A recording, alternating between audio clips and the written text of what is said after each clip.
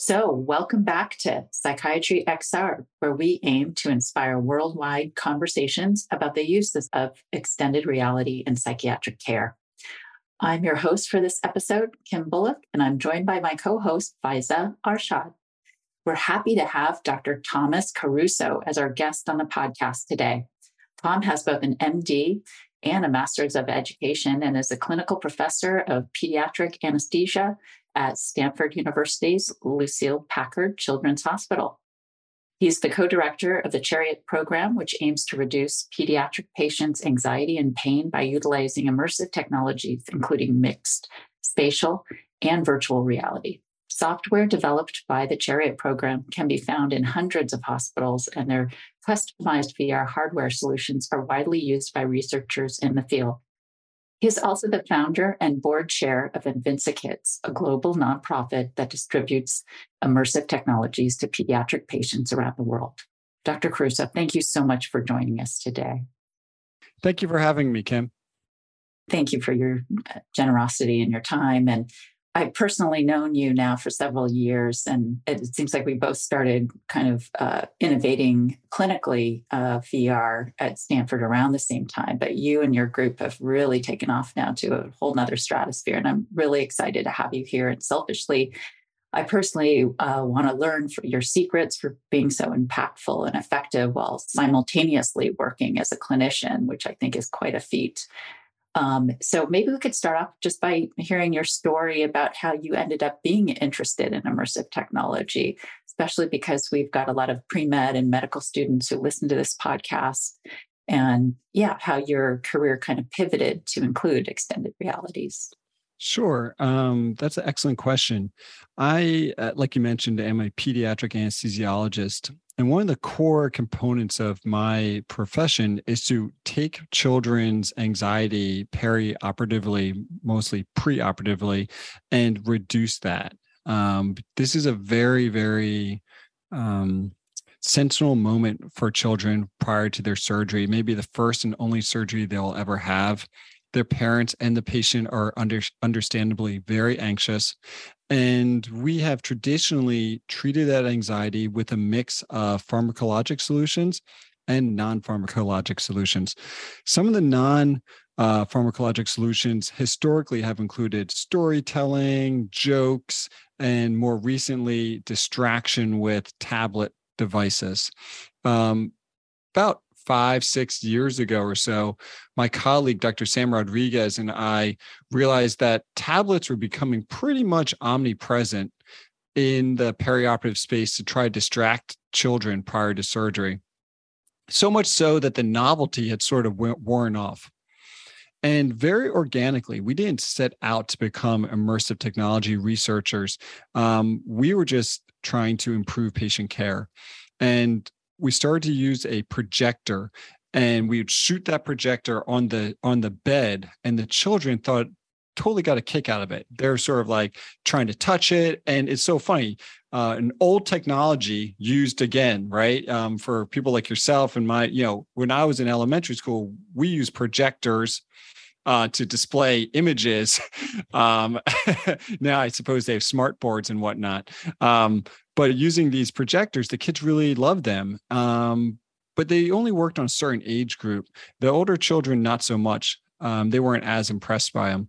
And as we developed the program more, we went from projectors to virtual reality to augmented reality, and just trying to find different types of technologies that are on the cutting edge of what's mainstream right now to try to engage children prior to their surgery in a way that's fun and distracting without having to reach for more medicines.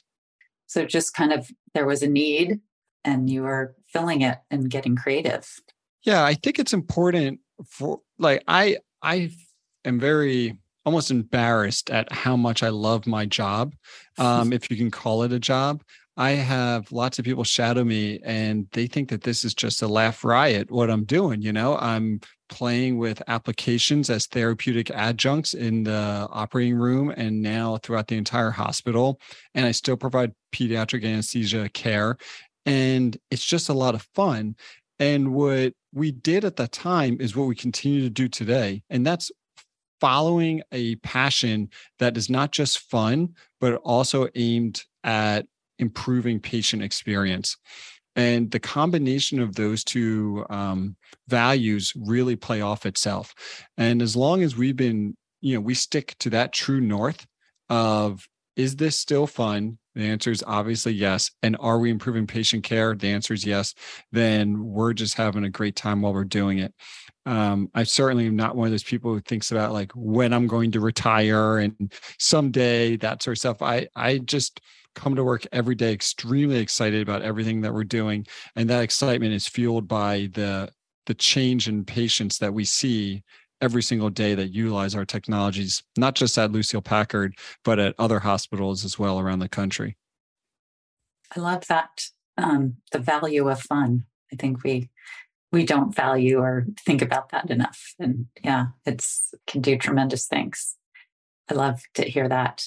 And so the other thing that's so unique about you and your projects is the structure.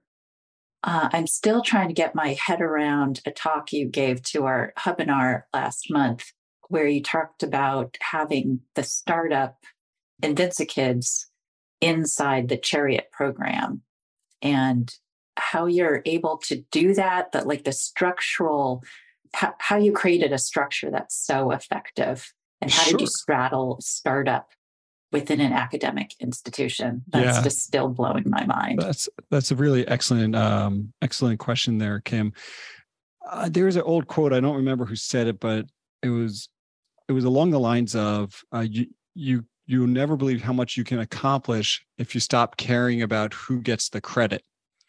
And one of our core tenets within the Stanford CHARIOT program was that we wanted to make the technology and software that we were creating available for anyone to use.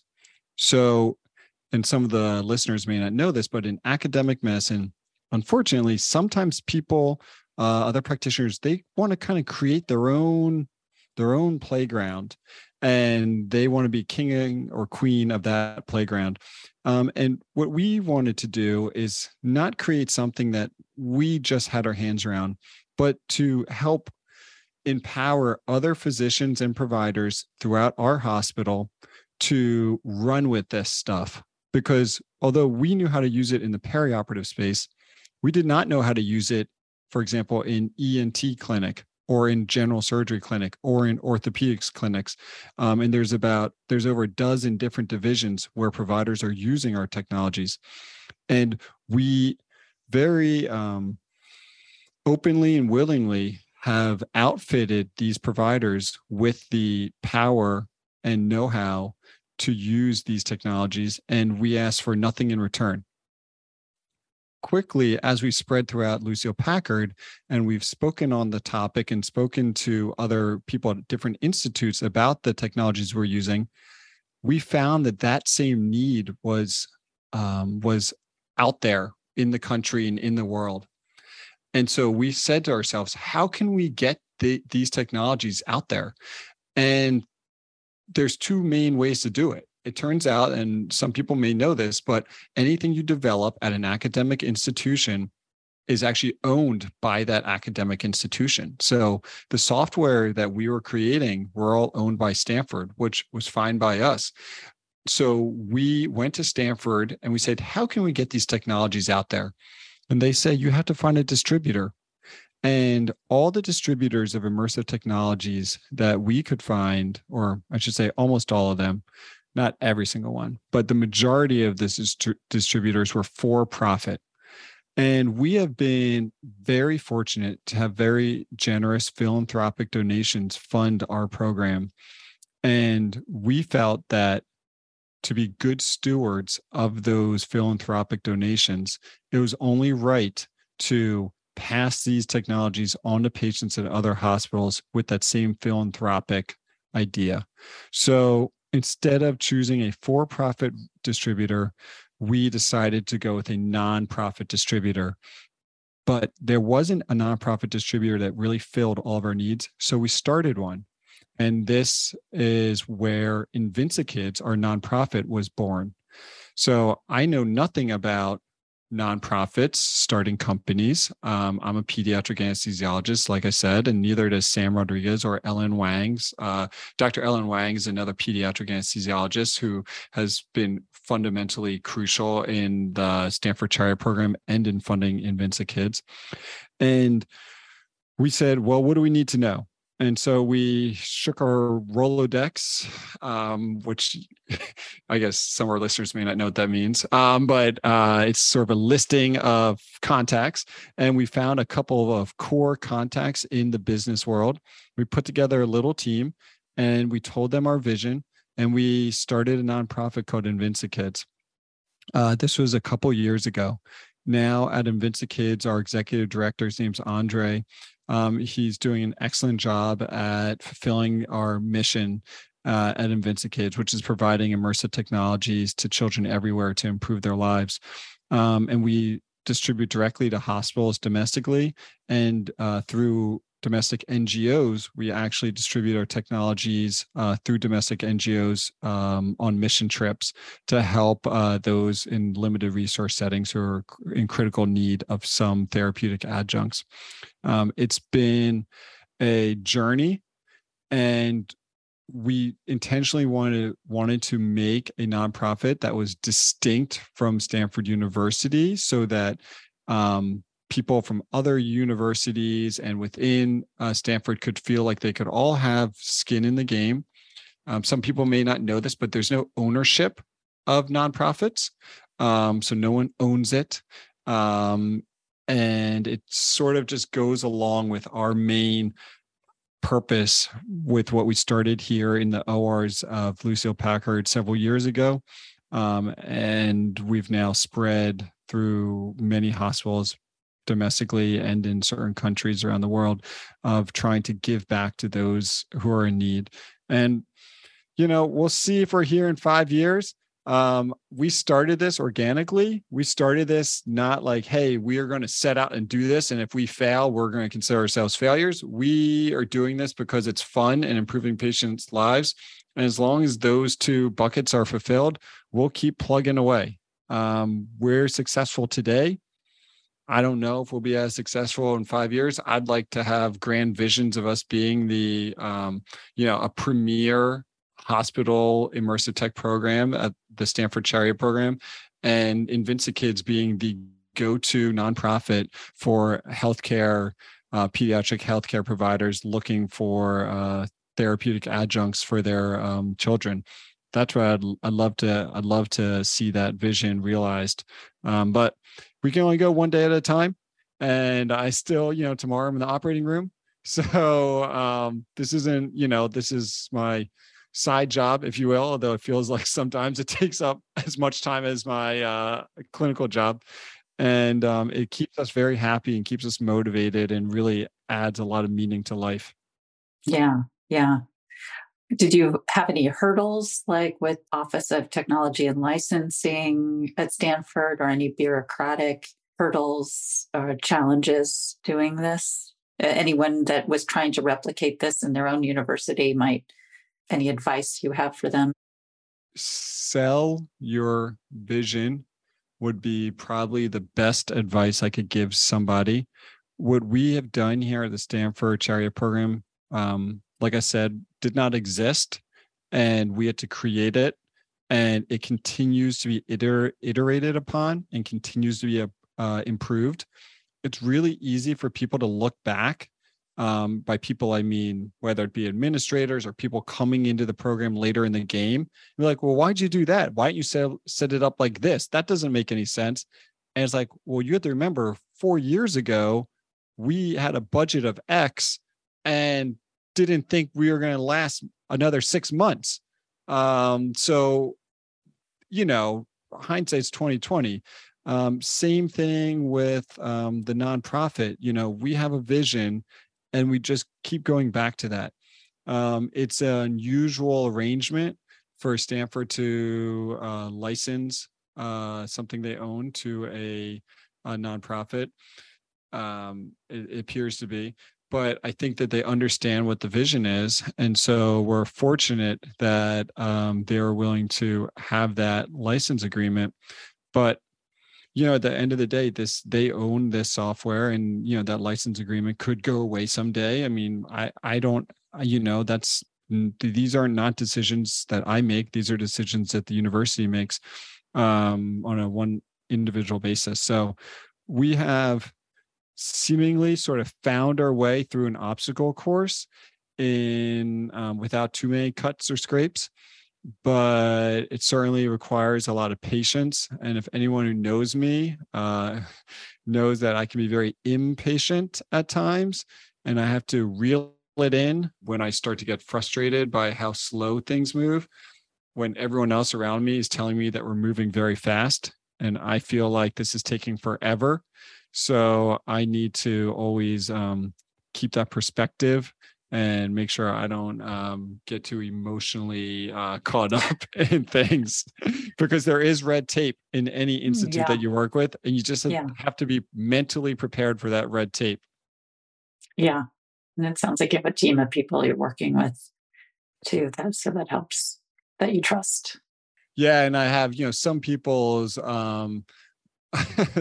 some people's roles I feel like are just to talk me down. I shouldn't say just, but right. That's certainly part of their job. You outsourced your emotion regulation. Yeah. Like, okay, I just gotta get this out in an unprofessional way behind closed doors. Oh, yeah. It's nice to be able to have that honesty. Well, I'm going to turn over the questions to Faiza, who's a up and coming pre-med. Yeah. Thanks, Kim. And thanks, Tom. All of this sounds so fascinating, and especially the whole journey to even building Infancy Kids. And I love the fact that everything seems so organic, and like you're really just trying to do this to help patients and improve patient care. I think one thing that I'm curious to know, because it seems like now that you are working on like distributing the immersive technologies to other hospitals and in generally getting more involved with technology in addition to healthcare, have you seen any conflicts between industry, academia, and like patient care? And I guess, what are those conflicts or barriers, and how do you think that we can address those to really get patients access to VR treatment when they need it? Sure. So conflicts are extremely important aspect of what we do. And that's another secondary benefit of having a nonprofit. My disclosures are that I receive no funding as a nonprofit board member. I actually donate to the nonprofit. And that's actually been beneficial, I think, in my workings between academia and Infancy Kids, being able not to have a financial conflict of interest. Yeah. I have always spoken to the highest people in our conflicts office at Stanford, and I feel that in general, maybe this is me giving advice, but we have stayed as above board to a fault, if not, we are so above board and open book with Stanford, with our Office of Technology Licensing, with Infancy Kids. I speak about it plainly, candidly, and honestly. Being above board really helps with those conflicts. And I say this because, there are some people who do navigate those conflicts, and they do it well. And I can't speak to it as well as those folks who may be getting paid by different businesses to do stuff for those businesses, while also being an academic physician working on similar stuff in academics. There are people who have disclosures, and I personally would find that challenging, which has been a motivating factor for remaining sort of non-conflicted in terms of receiving industry funding myself. So it's an excellent question. my solution to your question has been for me to just back away from it, much to the chagrin of my wife, who sometimes sees me putting in a ton of work. And she's like, I don't understand how much work you're putting into this. And there's like no return. But I'm like, the return is in smiles. Okay. Yeah. And I find that to be very, very helpful. And it keeps the fun. It must Mhm. keep the fun there. And it's a currency in itself. Yeah. To have no conflicts of interest, it probably allows you to overcome some bureaucracies that you'd be in otherwise. So in a sense, Yeah, it is a potentially. currency. It keeps it fun because you're able to say, like, at the end of the day, if a hospital or somebody does not want to engage with Invincikids, like I would say, I'm not a salesman. I'm not selling you anything. You don't need to. It means, I mean, I would say it means nothing to me. I believe my mission, but if you guys choose not to sign our license agreement or whatever it may be, it's not like I have a secondary financial gain from this. And for me to be on that side of the fence has been very helpful for me personally. Now, that's not to say that other people have not been able to successfully navigate that. And this is not a dig on them in any sense of the word. Just for me personally, that's the route I've gone. And, maybe 10 years from now, I'll be a different person. But right now, that makes my life stay a little simpler. And Stanford has been so supportive of the Stanford CHARIOT program. And just, whenever you start something novel in an academic institution, like there's always, it's going to be some eyebrows raised and what are you doing and how are you doing it? And people ask me like, why are you at Lucille Packard and why are you at Stanford? It's because they have been just so supportive every step of the way. And they've been open to different ideas. And I know I have friends at other institutes who have not faced red tape. They've just faced walls that could not be broken down. And it's expected in my mind, like there's going to be some things you have to navigate around when doing something unique. But Stanford, I mean, my family's back on the East Coast. Cost of living here is through the roof. But they have been just so supportive every step of the way that I can't even fathom having even half the support at another institute. I'd like to think that's not true, but I just can't picture it someplace else. So I feel like I've been blessed with a high degree of serendipity to have landed in such a supporting system. Yeah. And having fun at work and being energized at work is priceless. Yeah. How do you pick the projects to work on? And also what role, sorry, this is kind of two questions. What role do you see psychiatry playing in the field of VR and behavioral health, or VR in general? Since we're kind of late to the game, as psychologists have kind of developed this, but yeah, do you see any role for psychiatrists? And when you're picking projects, what stands out to you? Sure. We design projects based on patient need / clinician identified patient need.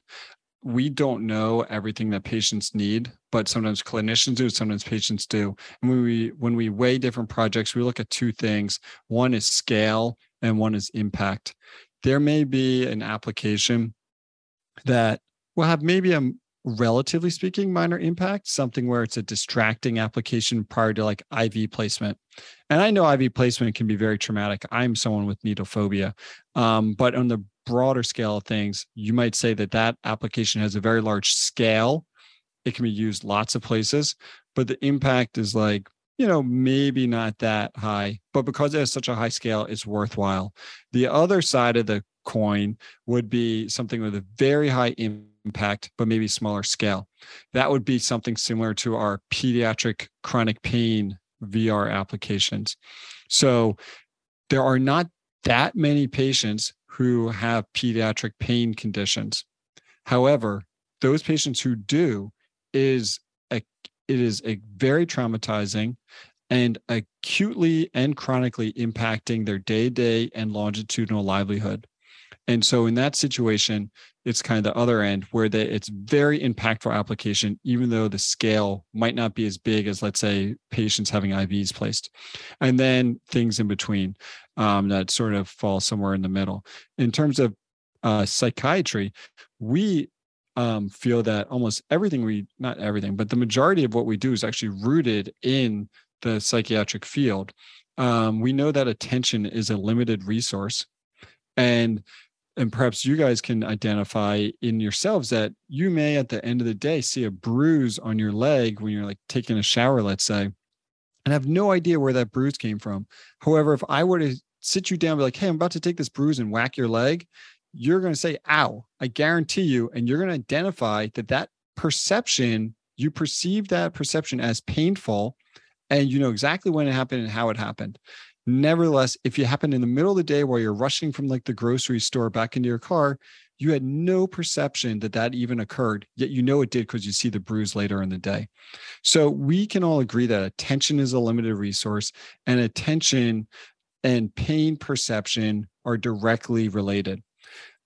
So when you ask, what are the psychiatric implications of virtual reality from a pain perspective, being able to, for lack of better words, exploit the psychiatric processes associated around pain perceptions, attention, and emotion, the implications are very large.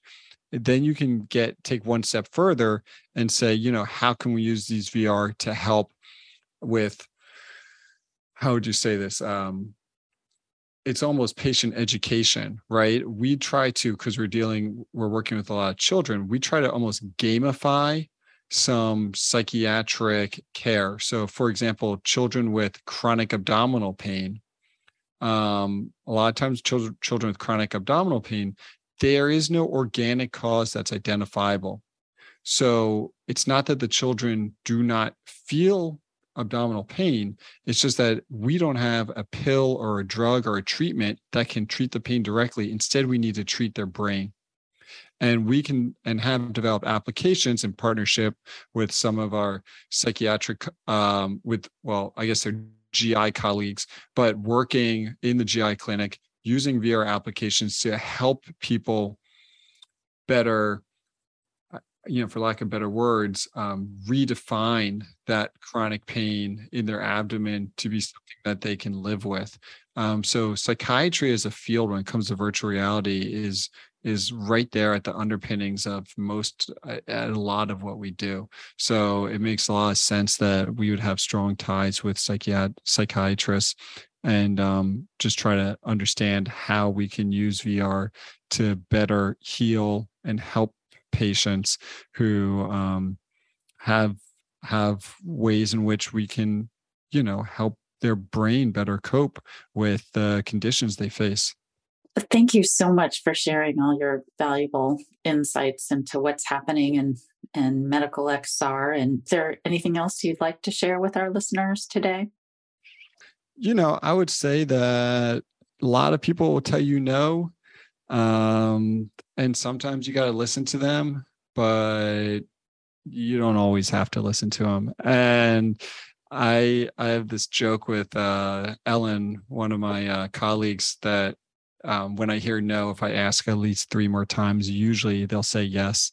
We have a lot of human-made constraints that we work around, and a lot of no's are related to policies and other procedures that were just created by humans. And sometimes you have to be the one to sort of step back and say, does it have to be that way? I know it says that on that piece of paper, but do we have to proceed that way? Can we think about it? Can we just take 3 steps back and think about maybe there's another route forward?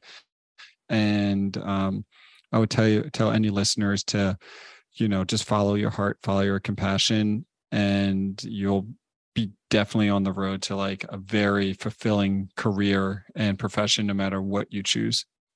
I love that. Yeah, no was just the beginning of negotiation in my book. Exactly.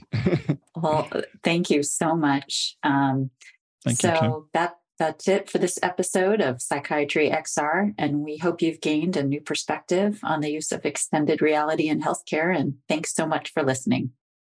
Thank you, guys.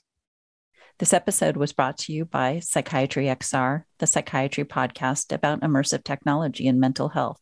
For more information about Psychiatry XR, visit our website at www.psychiatryxr.com.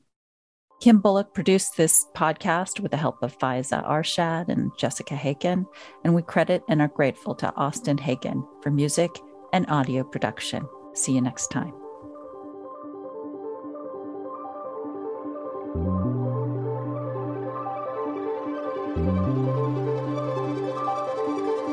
Thank you.